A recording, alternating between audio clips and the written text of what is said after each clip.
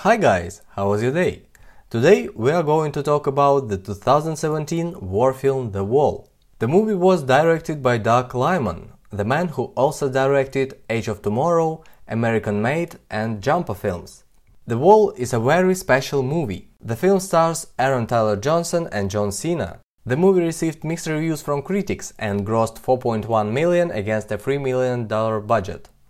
The Wall is a deadly psychological thriller that follows two soldiers pinned down by an Iraqi sniper, with nothing but a scrambling wall between them. Their fight becomes as much a battle of will and wits as it is of lethally accurate marksmanship. So the whole movie is about a wall, the wall that protects this man from the sniper. They talk to the sniper on a radio and play a mental game of cat and mouses. Please don't mix it up with the Great Wall movie that was a disaster, by the way. But this film turned out to be exceptionally good, largely because of the involvement of Doug Liman, who did a great job directing the movie. You basically see just one location and three-man cast. Actually, it's even two-man. The third one is just a voice on the radio. The film seemed to me very intense. The actor's performance was amazing. I didn't expect much from John Cena in this movie, but he fitted the role perfectly.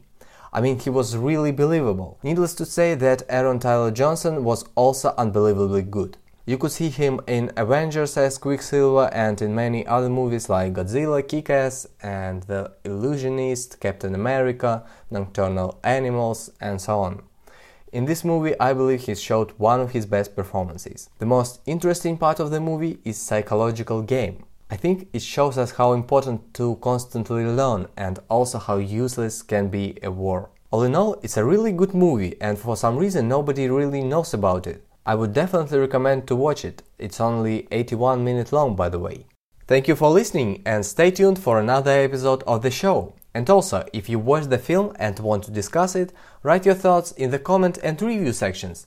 See you tomorrow. Have a good day, night, evening. Bye!